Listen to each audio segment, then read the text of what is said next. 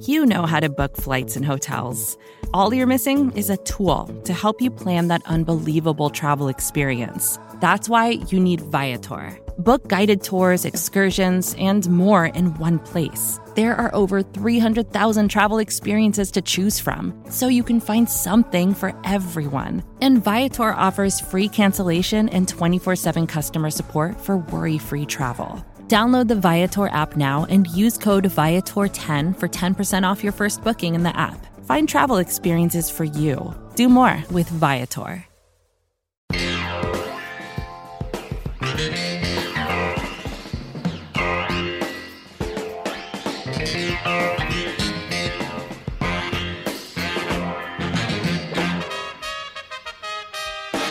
What is good, everybody? Welcome to the Off Day Debrief, part of the SB Nation NFL show. I am Rob Stats Guerrero from Niners Nation, and with me once again from Bleeding Green Nation, Brandon Lee Gouton. Stats, there's some giant news to get to at the top of the show today. Kind of surprising. We're going to get to that. Happened literally just before we hit record. Before we do, though, we want to remind everybody that we are brought to you by DraftKings Sportsbook, an official sports betting partner of the NFL. So download the DraftKings Sportsbook app today and use code SBNNFL for a special offer when you sign up. That is code SBNNFL only at DraftKings. All right, BLG, let's get right to it because, as you said, breaking news. We had been wondering, I know I had been wondering, I literally just wrote something up at Niners Nation about the announcing teams for the NFL this year, and I didn't know who the lead analyst for Fox Sports was going to be. I don't know who it's going to be this year, but I know who it's going to be pretty soon, and that is the one, the only Tom Brady, because according to Fox itself, whenever Brady retires, he has agreed to become the lead analyst. Your thoughts? So they're hiring an analyst for like 5 years out because is Tom Brady definitely gone after this year? Because it says whenever his career ends. I mean, that, I don't know. He could play at least one more season, probably reasonably, right? You can envision that. Maybe it's hard to think beyond that. But I don't know. I don't know if this is a good move. You like to point out all the time that Bill Walsh and Joe Montana were not good. Already tweeted it. Yeah, analysts, just because they were great, players, coaches, whatever. So I definitely think that doesn't, always just carry over. But, I've heard Tom Brady talk before. I don't think that he's going to offer necessarily anything interesting. It's also always possible he gets better after, kind of focusing on it more and some coaching and whatnot. I don't think it's like a disaster, but I don't know how good it is. What about you? Yeah, I think honestly, what it always comes down to with me is, are guys afraid of being critical, especially early on when they're talking about people that they just played in the league with, whether it's, former teammates, even opponents that they might like and have respect for.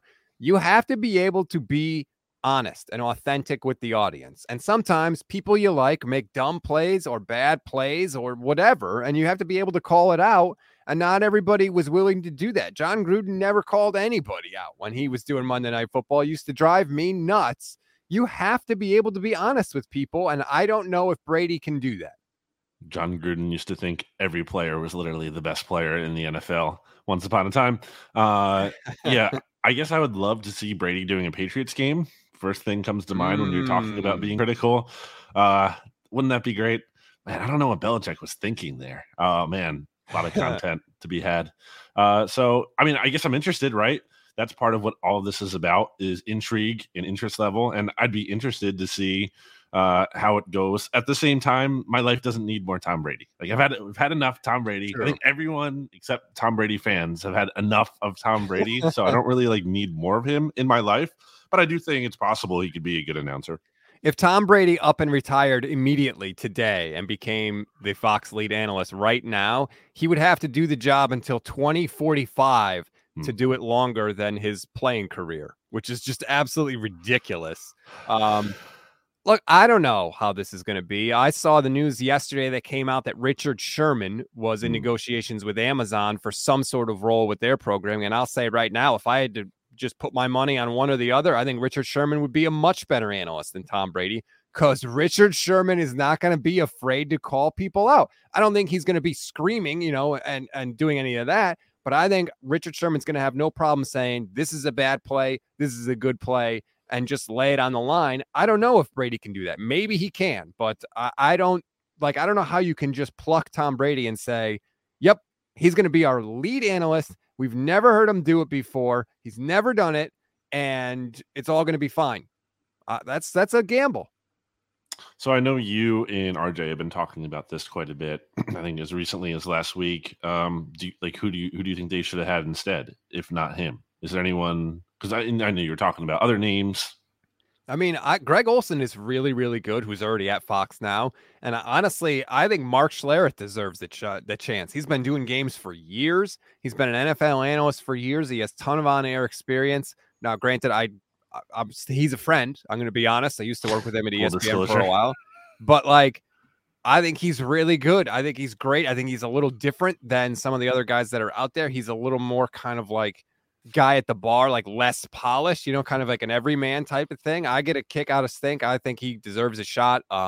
Just because it worked out with Tony Romo, who had never done it before, doesn't mean that you can just grab guys and throw them in the chair. It's a difficult job. You got to be able to deliver 15, 20-second bits and pieces of analysis in an interesting way. And you've got to do it, 80, 90 times a game after every single play. It's not easy. It's not just about how much you know about football. What do we think Brady's, thing is going to be? I would say with Romo, you can kind of point to his energy, which has obviously become, I think, annoying in some ways. But that's his thing. With Collinsworth, I would say kind of just the humorous levity to it that he brings sometimes. He'll just chuckle through analysis. Look at this guy, or whatever. I don't know if that was a good impersonation at all, but I think you get what I'm talking about. So what do you think is Brady's thing? I feel I guess I wonder if he might just be too boring. He's just you're gonna say a lot of words without actually not saying anything, because that's what Tom Brady has kind of done for a long time. Well, to me, Tony Romo is at his best when he gets in the mind of the quarterback in 2-minute situations, in crunch time situations, when he's like, look, here's the play. You're going to be going to the sideline, but we can't call this kind of route here. We can't look here in this situation because the defense is going to be doing this, and you got to get 2 plays off in the next 15 seconds, whatever it is. When he does that to me is when Tony Romo was at his best. It's not here we go, Jim. I'm all set with that. Someone told him to keep doing that more, and he does it way too much now.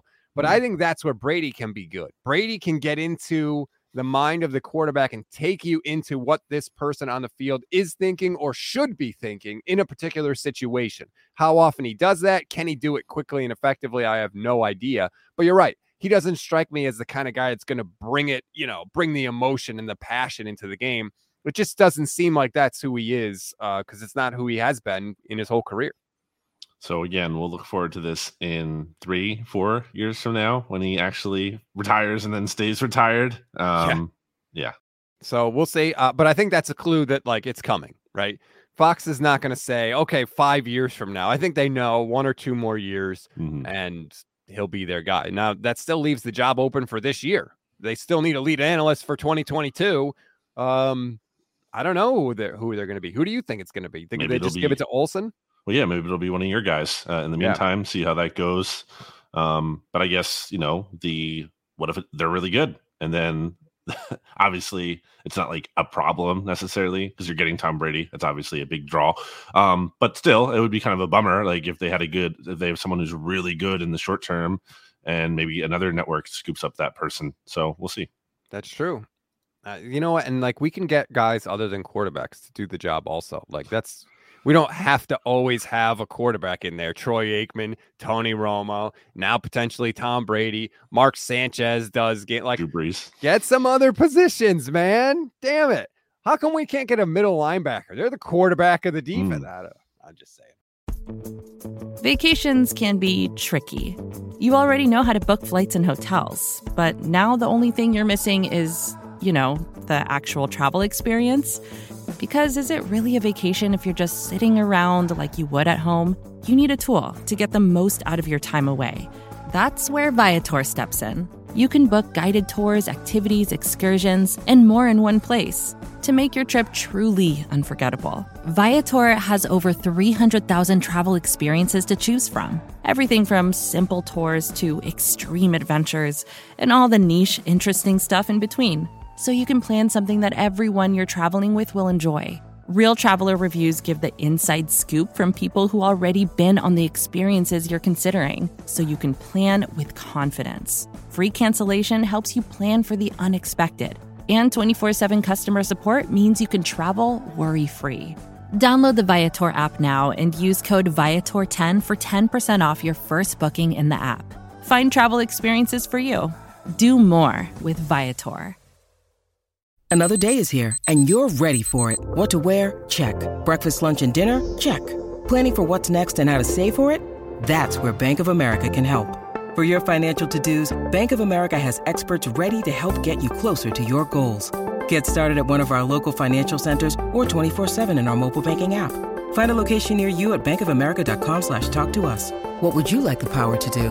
Mobile banking requires downloading the app and is only available for select devices. Message and data rates may apply. Bank of America N.A., member FDIC. I'm in a very good mood today, even though it might not sound like it, BLG, because you hit me up yesterday with a message, and every time I see it, it gets me in a good mood, and that is the 100% accurate power rankings are back, baby. We have reached kind of the lull. I don't want to say the lull, but the dust has sort of settled in the player acquisition period of the offseason. We have a pretty good idea of what these teams are going to look like going into 2022. And you hit me up yesterday. You've been in the lab. So the only 100% accurate power rankings in the entire NFL podcast kingdom are back, and I am here for it. Free agency is over for the most part. Obviously, stats, still some additions that can be made, but the bulk of it, way over. The NFL draft is over, and the NFL schedule is yet to come out. And obviously, maybe that'll impact the rankings a little bit in terms of how much you believe in order, but we already know who all these teams are going to play. So we have a good idea, I feel like, of how we can put these teams into context in a league landscape from 1 to 32. So, yes, I have been carefully crafting these. Yeah. And where do you want to start, my friend? Well, let me start, as I usually do, by just running down the top 10, because I want people who, I want people to know where we stand. So right now you have the champion Rams at number 1, then the AFC champion Cincinnati Bengals at number 2. Then it goes Buffalo 3, Kansas City 4, Tampa Bay 5, Green Bay 6, Denver 7, Chargers 8, Ravens 9, and Las Vegas Raiders 10. So if I'm looking at this correctly, you have 3 NFC teams in the top 10. So 70% of the top 10 is in the AFC. And I can't really argue with you. It's all about the quarterback stats. We all know that. And obviously the AFC West, I have all of those teams in the top 10. Unless I'm missing someone. Raiders, no, right? Chiefs, Chargers, and Broncos. Yeah, that's everybody. I have 4 AFC East teams in the top 10, which kind of speaks to how crazy that division is. But yeah, I feel strong about this group. Do you have a big disagreement from this? Well, the two things that jump out to me are the Packers at 6 seems high with me. High? Yeah. Who's Aaron Rodgers throwing to?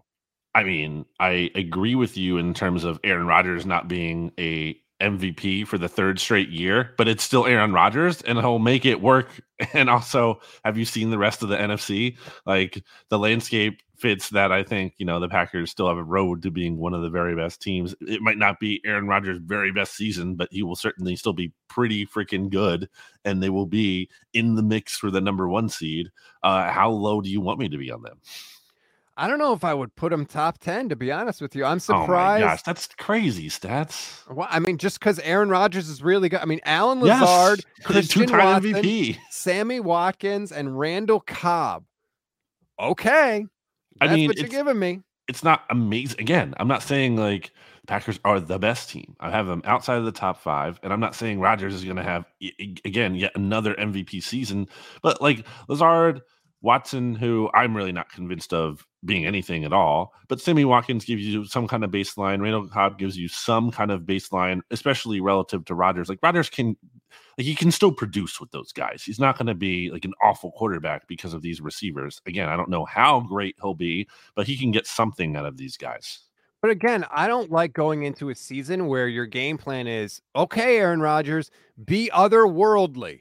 Otherwise, we're going to be in trouble. Like, that's just a bad option. Hope is not a strategy. And by the way, Sammy Watkins could be hurt after 2 games. So then what are you looking at for the Green Bay receiving core? Like, I don't know. I don't like it.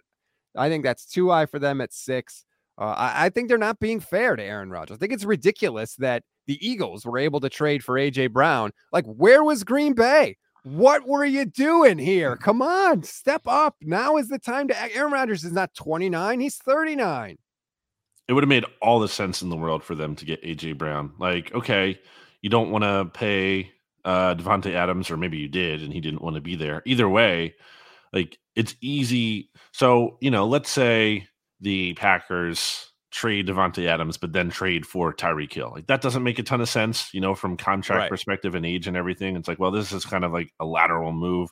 With A.J. Brown, you're going from Devontae Adams to a guy who's 24 currently. So it's not like just like getting Aaron Rodgers more help now. It's a guy who you feel like potentially might be able to be here beyond Aaron Rodgers potentially. So like, it would make all the sense. And also you had 22 and 28.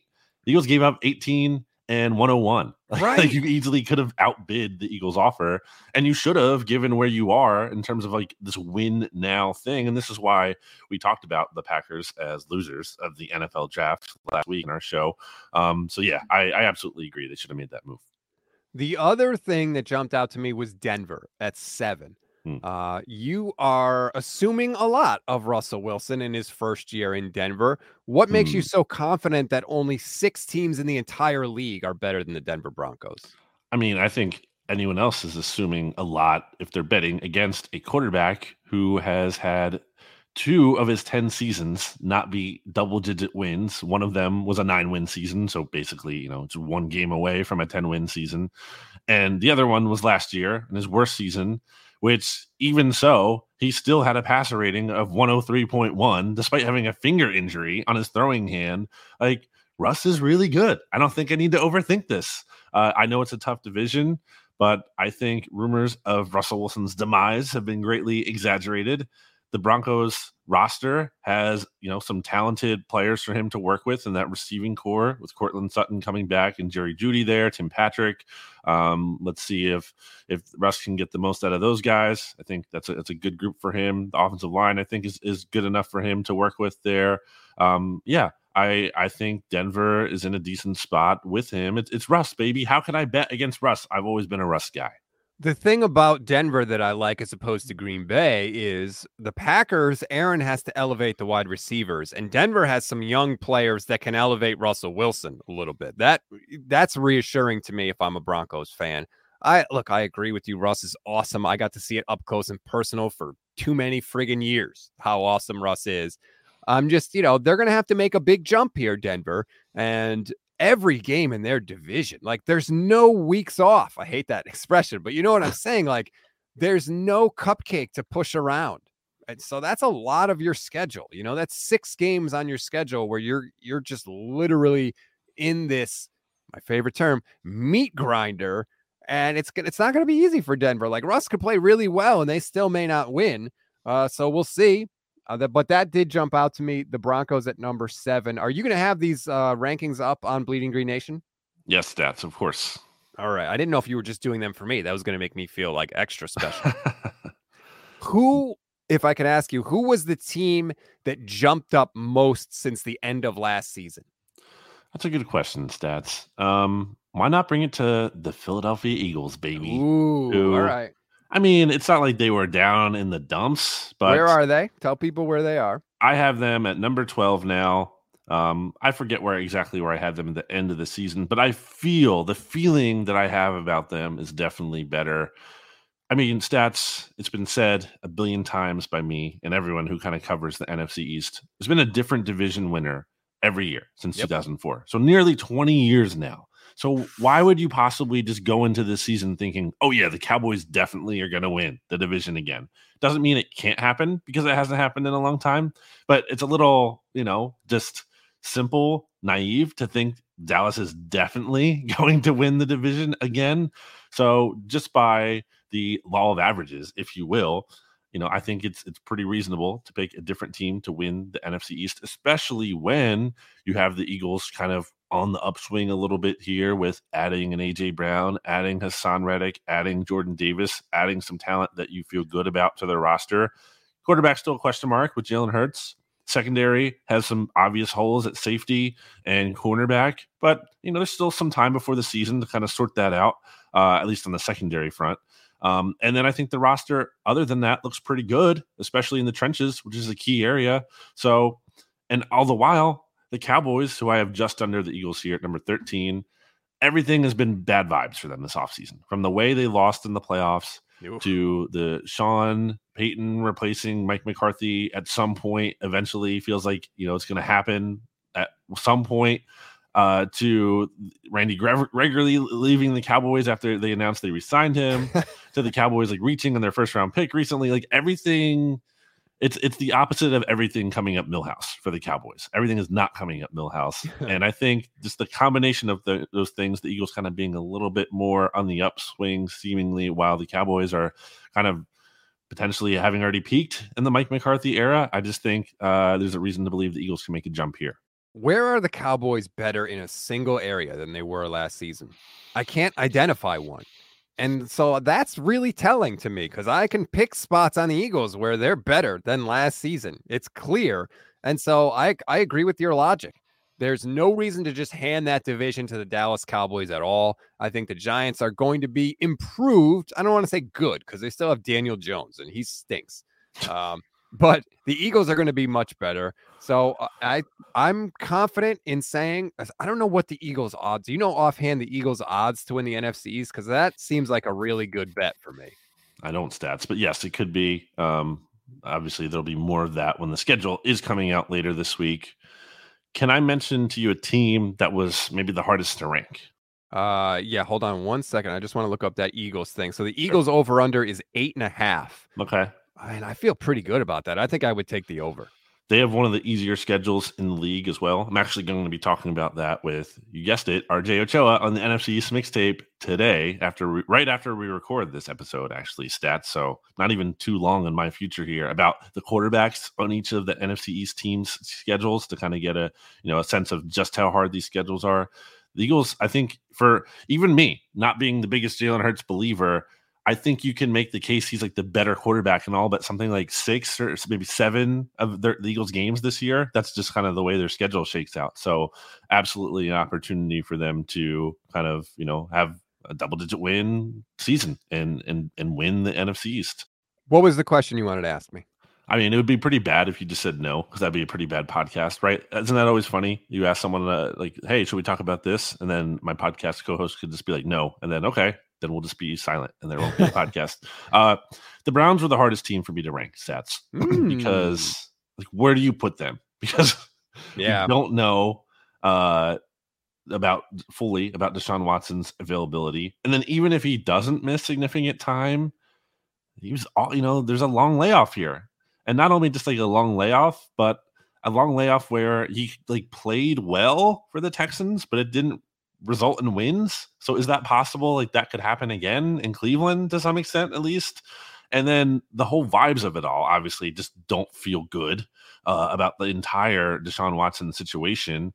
So like I just have a hard time even ranking them, because I could see a scenario where Deshaun Watson comes in and he does play kind of at the level he did with the Texans last.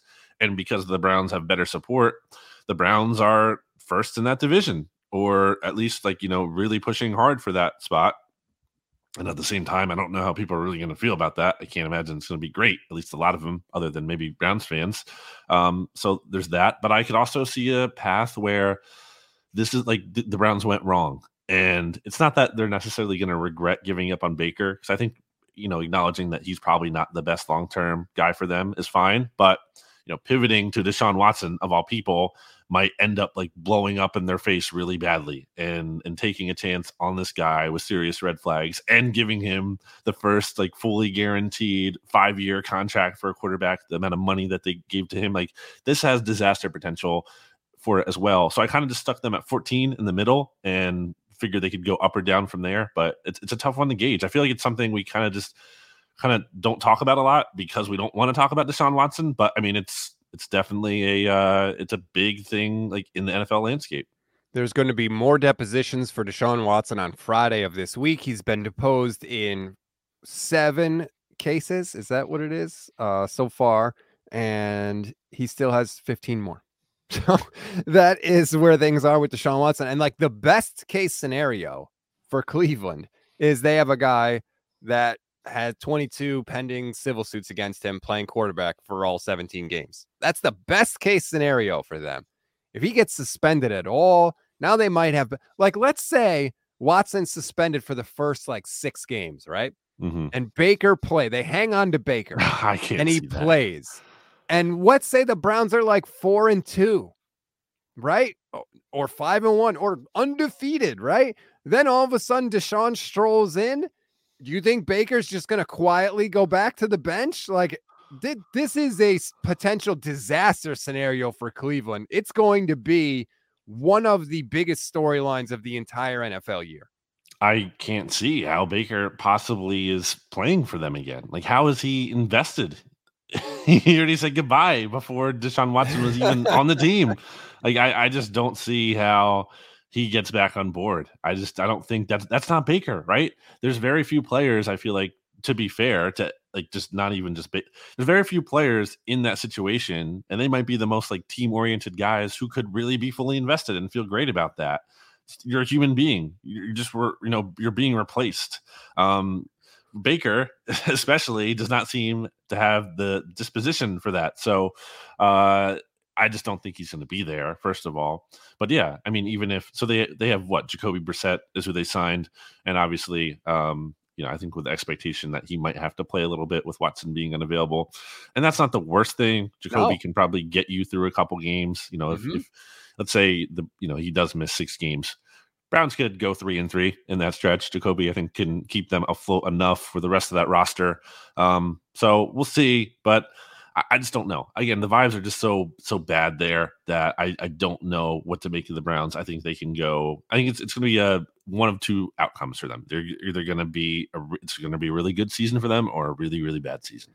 And the thing I don't understand is supposedly what the Browns are worried about is if they cut Baker, that the Steelers will pick him up. And obviously Baker, I'm sure, would love that because you get to play the Browns twice a year and stick it to the team. But if you're the Browns, you've already decided that Baker is not good enough to be your quarterback. So why do you care if he goes to a division rival? Wouldn't you want that? Wouldn't you want a division rival to be quarterbacked by someone that you don't think is good enough to be on your team? Like that, I don't understand that logic. If you've got Brissett there, he'll get you through. He's not a bad quarterback. He is a perfect guy to, keep you afloat through the rough waters before Deshaun Watson gets there, since that's the path you want to go down. And just get rid of Baker and make him somebody else's problem if you're Cleveland. How many problems do you want to be dealing with at one time if you're the Browns? Wouldn't it be nice to just have one less? One fewer, even? Yeah. I think that you just couldn't let it go, could you? Yeah, I wouldn't be concerned about that if I was the Browns. Like, oh no, Baker's going to Pittsburgh. Where what do they think the worst that's going to happen? Like, he's just going to be the guy there for like years and years, and they're always going to regret it. I mean, if that was the case, then why would you trade for Deshaun? Or for Deshaun Watson? Like, you just keep Baker. So I agree with you. The logic just doesn't make sense for me. You had Cleveland at 14. I don't want to let this go by without talking about my San Francisco 49ers, since I can, be a homer whenever possible. You have the Niners at 11, which I'm surprised because I felt like going into last season, you were down on them. I was telling you that they could make a deep playoff run. You didn't believe me. Of course, I was 1,000% right, just for the record. You have them at 11 right now. Who are you thinking is going to be the quarterback that makes you confident enough to put the 49ers at 11? Well, I don't know. That's the thing. They're hard to rank because I don't know who their week 1 quarterback is going to be. I would think, as many do, that Trey Lance is the most likely option. But, I mean, Jimmy G is still here. And until he's gone, like, that's kind of hard to just put away and assume that he is definitely going to be gone until I actually see him gone. Because I go back to what Peter Schrager was kind of saying during the draft coverage. And, Schrager's plugged in and he was kind of talking about, well, like, it's possible that Jimmy G is just back. And I'm like, I don't know. I don't think that should happen, but for the sake of you having to jump in the lake, I also do think it should happen.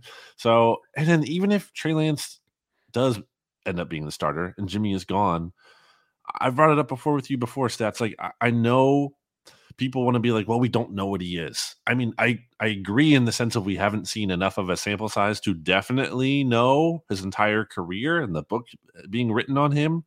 But that the 49ers have been reluctant to play him and like that the situation is still going on, there's some signal there. I don't think that's completely meaningless.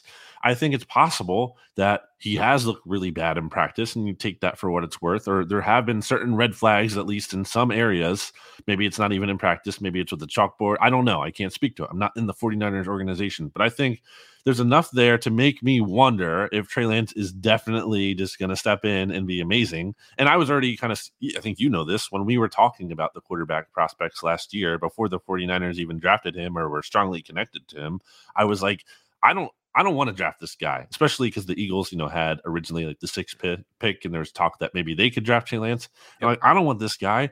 He's barely played any football. Like, this is such a projection. Maybe he could be great. I don't know. There's potential there. I get it. There's ability, but like, he's such an unknown, and he was so inexperienced having come out of the FCS level. And not only that, but like the amount of pass attempts that he had at that level were just so few. Like, he's just a complete wild card. So yeah, he could be great, but also I think he could be really, really bad. I think he could be one of the worst starting quarterbacks in the NFC next year.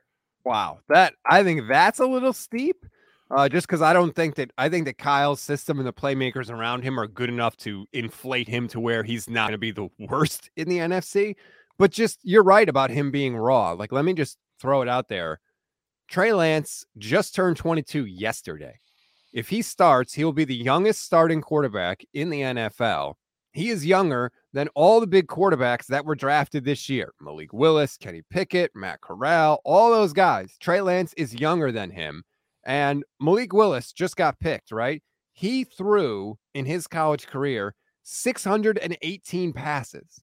Trey Lance in his college career has thrown 318 passes. So Malik Willis has twice as many pass attempts in college as Trey Lance. So that shows you how raw this guy is. But I agree, the 49ers have set up things to where people are going to question Trey Lance because of how they've handled the Jimmy Garoppolo thing. It's natural for people to question their belief in Trey when they keep Jimmy Garoppolo there. Like, I don't think that they view it like that. I think they look at it as two separate things, like Trey's skill and Garoppolo's value. But that's not how the rest of the world sees it, and I get that. I think Trey's going to start. I think he's going to be very good. He's going to have some ups and downs, but like, honestly, like I think that you're going to get, in a perfect world, 23 to 26 passing touchdowns from Trey, hopefully 5 or 6 rushing touchdowns, and probably like 12 to 15 interceptions. I think that's realistic. Is that crazy? I just think the downside here is considerable. And to be fair, I have them at 11, so I'm hardly saying they're a terrible team. I think there's still a lot of talent on their roster that, and obviously Shanahan, for his faults, gives them some kind of floor. Like, I think we've seen a floor with him when he's, the quarterback is healthy and it isn't like a disaster season. The other thing here, though, Stats, is like Deebo Samuel's future is still kind of up in the air. I know he followed the 49ers back on he Instagram did. Or whatever, but like, okay, but it's still up in the air. And even if he does come back, is there anything to like his usage and how he wants to be used? Like, because that seemed to be kind of be an issue. At least that was kind of coming up with whatever was being discussed when he might want to be traded, that he didn't want to be used as a running back as much. So if that's the case and Deebo is back, but he's not like being fully maximized, well, that's not great. And the 49ers are a worse team if he's not being maximized like that. So I just think there are some question marks with the 49ers that make me wonder if they're definitely going to make a third NFC championship game in 4 years. There are questions for sure, but let's not sleep on Deebo as a pure wide receiver. We're talking about somebody that had 1,400 receiving yards on less than 80 catches. That has only been done 10 other times in the history of the NFL, and he was barely used as a receiver down the stretch last year. So even if you're not using him as a running back, he is a viable wide receiver. He has shown that last season. I think that they know that there are usage issues, because they drafted Ty Davis-Price in the 3rd round. It's a running back in the 3rd round for the 2nd straight year for the 49ers. I think they know that they don't want to have to depend on Debo. They didn't want to put him in the backfield last year. They had no choice. Their running back room got decimated, and they needed somebody that could make an explosive play. That wasn't the plan for them going into the season. So, yeah, I think that is definitely a factor. But, yeah, there are questions about the Niners. I like that you have them at 11. You also have them, that's making the playoffs then, if you just go by your rankings, because you've got the Rams at 1. Then the next NFC team is Tampa at 5, Green Bay at 6, so that's 3, and then the Niners at 4. So 4, do you have them as a 4 seed or 5 seed, let's say, given the division in the NFC? So I'll take that right now. So looking down the list a bit, there's just so many teams that are bad. Stats. That was one of my takeaways of doing this. Like my bottom 5. Let's read those for the teams who aren't the fans maybe listening who aren't fans of the top teams and are on the opposite end of the spectrum. I'll start with the highest of the bottom 5, which is the Chicago Bears. I have it 28. Justin Fields has potential. I feel like people are already writing the excuses for him. And I think some of that is legit. Like, I'm not saying the Bears have done an amazing job of helping him, but I also think people have strongly held Justin Fields' beliefs and they kind of want to give him excuses already. So they can't be wrong about him. It's like, well, he wasn't set up to succeed. So when he fails, it's like, well, I told you he wouldn't because he didn't have the right things. I mean, at some point he has to show more than he has. I'm not saying he needs to. Again, when I talk about that, I'm not expecting Justin Fields to be the MVP of the league, but you also cannot be like this bad at taking so many sacks and being like the slowest quarterback in the league to get the ball out. Like, there are definitely things he could have done better. It's one thing to be, like not amazing in your rookie season and kind of like below average or kind of just regular bad, but he was like bad. And I don't think he had to be that bad. So I kind of question the Bears. The Falcons are starting Marcus Mariota in the year 2022. I like Marcus Mariota for what he is as a guy who could probably be a high-end backup. Yep. And a decent bridge quarterback if you have another like young guy on your roster that you want to pivot to, but you don't want to put him in like right away. Like, that's fine. But the Falcons don't have that. They don't have someone they're pivoting to. I mean, maybe you're a bigger believer, not just you stats, but the royal you, the listener, is a bigger believer in Desmond Ridder than I am. I think it's funny how a lot of his comparisons were to Marcus Mariota. So I don't really know about the ceiling there. I think if you want to be a team that can win maybe 8 games every year, maybe Desmond Ridder can kind of be that guy who will prevent you from being one of the very worst teams, but I don't really think you're going too far with him. So I have the Falcons there at 29. The Texans, it's not really a believer in a lot of the things happening there. Lovie Smith is somehow a head coach. Marcus Mariota, starting quarterback in 22. Lovie Smith somehow a head coach in the year 2022. Like, what are we doing here? Seattle, I have it 31. That can go up if they address their quarterback position. But right now they're starting Drew Lock. And then the Panthers I have all the way at 32, where talk about a bad vibes team stats. I mean, this has been terrible. They tried to hire an offensive coordinator, a quote unquote rock star offensive coordinator. They ended up with Ben McAdoo, who is potentially tipping the team's draft plans. And Sam Darnold right now is currently still their best option at quarterback.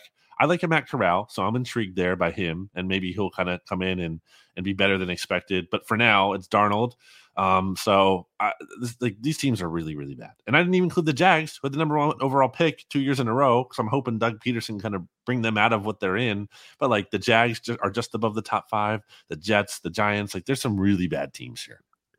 Sliver 64209 says, "Let's go Jags." The Jags are going to be better, but not by much. There are some really, it's ugly for a lot of those teams that you just talked about.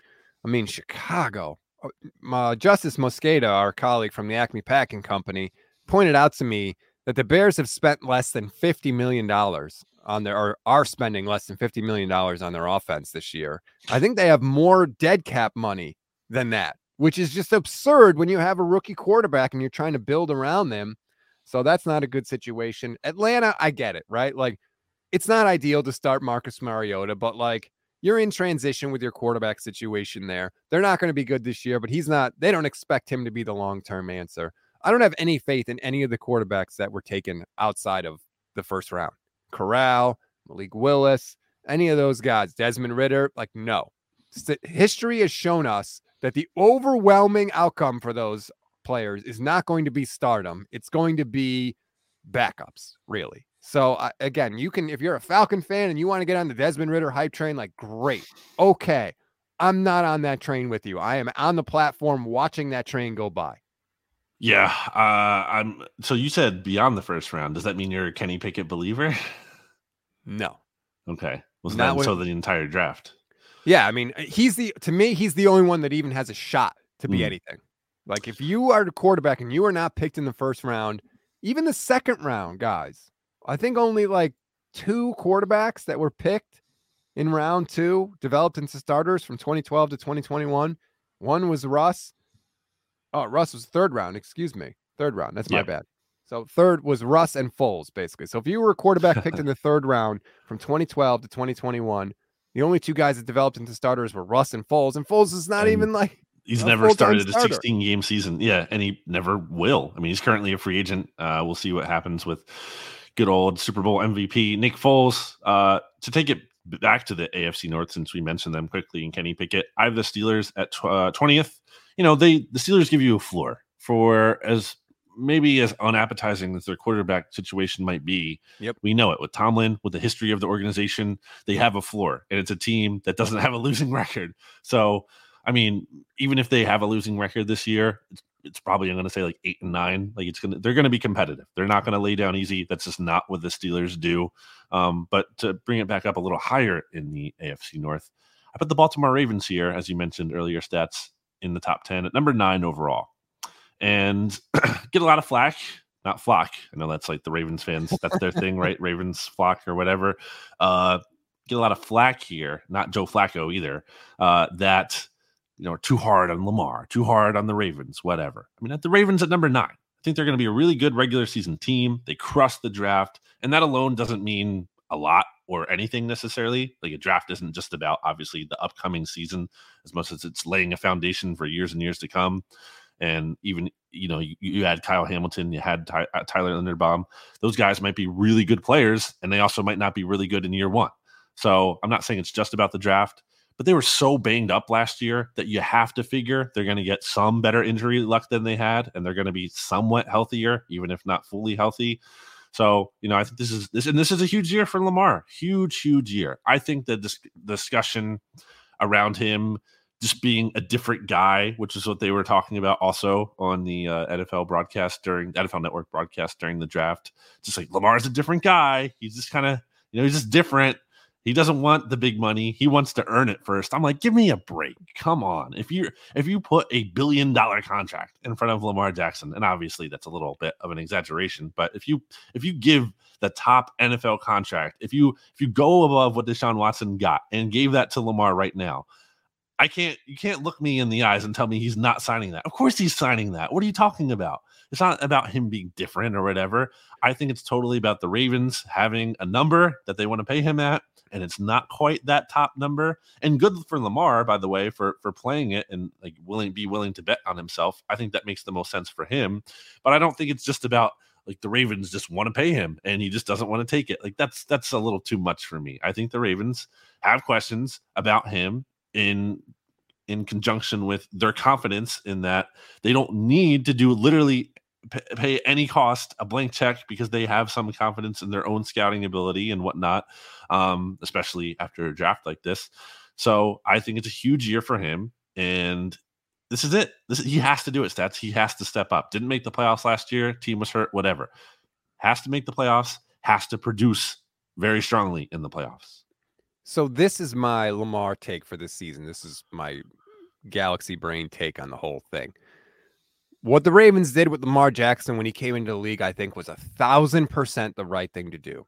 Once he became the full-time guy, they overhauled their system and they geared everything toward maximizing Lamar's skill set. And it worked. He won the MVP in his second season in the league. Like, that is incredible. But the goal when you draft any quarterback, especially one like Lamar, right, where initially his strength was running the football, not throwing the football. The hope is that as that guy gets experience in the league, they develop those passing skills, whether it's reading a defense, whatever the case may be, but they develop so that they are better than they were, obviously, when they came in, and that they can run a system that isn't so focused on using the quarterback's legs.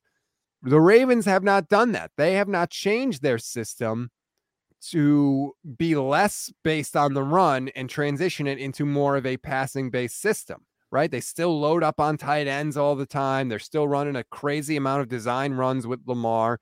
This is year 5 for him. You would think that by now, right, half a decade into his career, we would have begun to see that development as a passer. Now, I'm not saying he hasn't developed at all, but they're still primarily running that run first Greg Roman offense, which is part of the reason Hollywood Brown wanted out. He wanted a more traditional NFL offense. And if they think that the best way for Lamar to win is not to have that kind of offense, that's very, very telling for me. So you're right. I think it's a huge year from Lamar. I want to see more of that kind of growth from him. And I don't know if we will. I'm just saying, like, that's my Lamar take. That's what my eye is on with him when I look at the Ravens this year. So Baltimore's 22nd in passing play percentage last year. That was definitely up from years past where they were basically like dead last or like just the second to last. Actually, they were dead last in 2020. Mm-hmm. And then in 2019, they were dead last once again. Yeah. So, and under, this is passing play percentage under 50%. They're at like 45.9. Like, so that's crazy that not many teams are running the ball more often than they are throwing the ball in today's NFL. By contrast, the top team in terms of passing percentage is like at 67%. That's how often they're passing. The Ravens are under 50. It's a big gap. Anyway, I think the idea that like there are some drawbacks to such a run heavy system is legit, and I don't think we're seeing teams win Super Bowls like that necessarily. And also, I've heard RJ bring this up before, and it's something I kind of witnessed firsthand, at least until more recently with the Eagles in free agency this year. It's like they're not able to attract a lot of these receivers. They don't want to come here and play, especially if they're coming on a 1-year deal or they're trying to boost their value for the next offseason. Why were they going to sign in a non-volume passing offense and one of the lowest volume passing offenses in the league? So I think, some of those receiver issues can definitely be like connected to how the play style of the team, like that's not just total coincidence. And I think to that point, like I've said about Jalen Hurts, which wide receivers are lining up to play in Baltimore? Like, I don't think that's the case. So, maybe it's not all of Lamar's fault. And that's not to say the Ravens can't get some good production out of the guys they have. I think Rashad Bateman will be interesting to watch this year. I think he has some potential. But again, it comes down to Lamar. It's a really big season for him. I just don't know how you feel amazing if you're the Ravens. And it's another season where the Ravens don't make the playoffs, first of all. Obviously, that would be really bad. But if they do, and Lamar is out in the first round again, and he kind of has like a meh game or anything even worse than that, like, how do you feel great about giving him this massive contract? And obviously, I don't think they will do that. I think they will play it out where they tag him or whatever, 5th year. Like, I think they'll slow play that because they don't want to make that commitment. But like, I just don't know how you feel amazing about that. It's not that Lamar isn't a good player. It's just that, like, you don't feel amazing about the resources that you're dedicating to that player. I think that's a totally fair take, and we'll see how it unfolds for Baltimore. One last team I want to get to really quickly, because I love where you have them, is the Miami Dolphins at 21. I think a lot of people are super high on the Dolphins. Oh, they made the trade for Tyreek Hill, and they brought in Raheem Mostert and some running backs there, and they're, here comes the Dolphins. They're full speed ahead. And I'm just like, I don't know, man. I'm not in on Tua. I don't know that the Dolphins are even the second best team in the division. I don't think that they are. I think the Patriots are ahead of the Dolphins. The Bills are obviously ahead of the Dolphins. Like, I'm not sold on Miami by any stretch of the imagination. I definitely have to see it. I do like Mike McDaniel as a coach. Yes. I think their offense is going to be a lot more interesting, but I don't know that, like, the Shanahan system, so to speak, can take a garbage quarterback and make him a really good quarterback. Like, there's a boost that you get, but I've seen garbage quarterbacks in the Shanahan system. Trust me, it's not the boost. It can't take bad and make it great. And I think Tua was kind of bad. Yeah, this was what this ranking comes down to. There's nothing about Tua that really wants to make me believe in him wholeheartedly. Even his best moments, I mean, there's enough there to believe that he can be a low end starter whatever. But I just don't think, like, what are you really winning with Tua? And just because the Dolphins ended the season last year on a better note for them, considering that they started 1-7, and they beat up on a bunch of bad teams, which, you get some level of credit for that because there are worse teams in the league who can't win those games. But and they still started 1-7. Like, those 8 games count.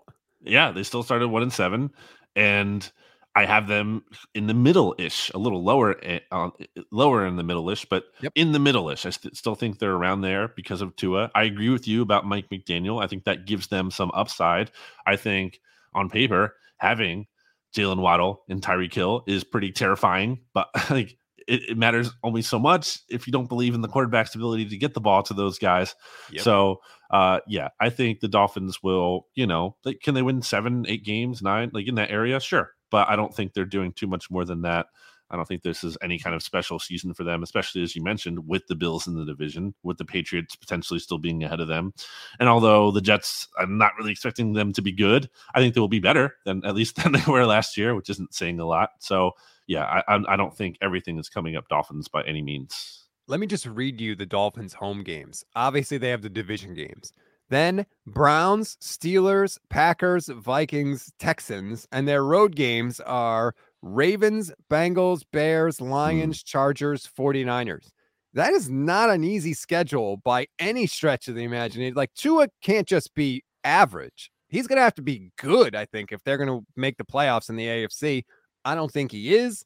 And I think that they'll be moving on in their quarterback search sooner rather than later. You can see the entire power rankings up on bleedinggreennation.com. They're full of stats and nuggets and information for you to make you a smarter fan. BLG, I just want to say, just thank you for your service. I love the power rankings. Stats, it's always fun to do. I think it's important to remember that you should take things way too seriously and then definitely get worked up and get really mad about me if you don't like where your team is, because that's what being a fan is all about, is caring way too much about things that don't actually matter at all. If you have a problem or you love the power rankings, whatever, you have a comment, please leave it in your review on Apple Pods or wherever you listen. I promise you, if you take the time to leave it, we will take the time to read it. BLG, I hope you have a fantastic Tuesday, a fantastic rest of your week. And tell RJ I say hello when you record the NFC East mixtape. I know you listen, Stats, so I know you can't wait for that shout out. Yeah. Have a good one, everybody.